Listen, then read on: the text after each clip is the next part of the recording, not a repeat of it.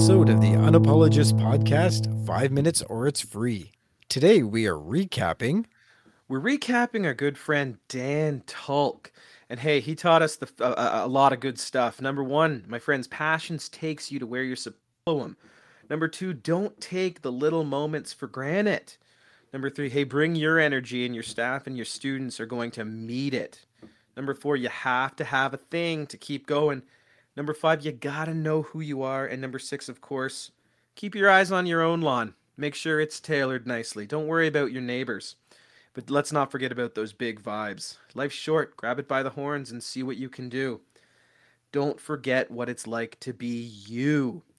And of course, my friend, the biggest vibe, don't be afraid of the principal. But he also told us what we shouldn't be unapologetic about, and that's putting kids first. Do not be unapologetic if you are putting kids first. So, Vito, what are you going to do this week based on what we learned from Dan Tulk? I'm going to be honest, Dan really inspired me to go into my drawer, into my garage, actually, where my magic stuff has been in storage, untouched for many years. I'm going to bust that out again and do some magic for my students this week. That's what I'm going to do.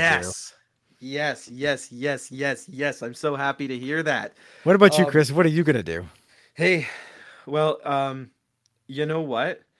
He really hit some things that are kind of touching close to home for me too. I'm really going to take the rest of this school year and value the little moments because who knows what's going to happen next year. So I really am going to cherish the moments I have. And that's all we have to really cherish as well. You, what are you going to do this week? Thank you for joining us for another episode of the Unapologist Podcast, 5 minutes or it's free. We'll catch you next time.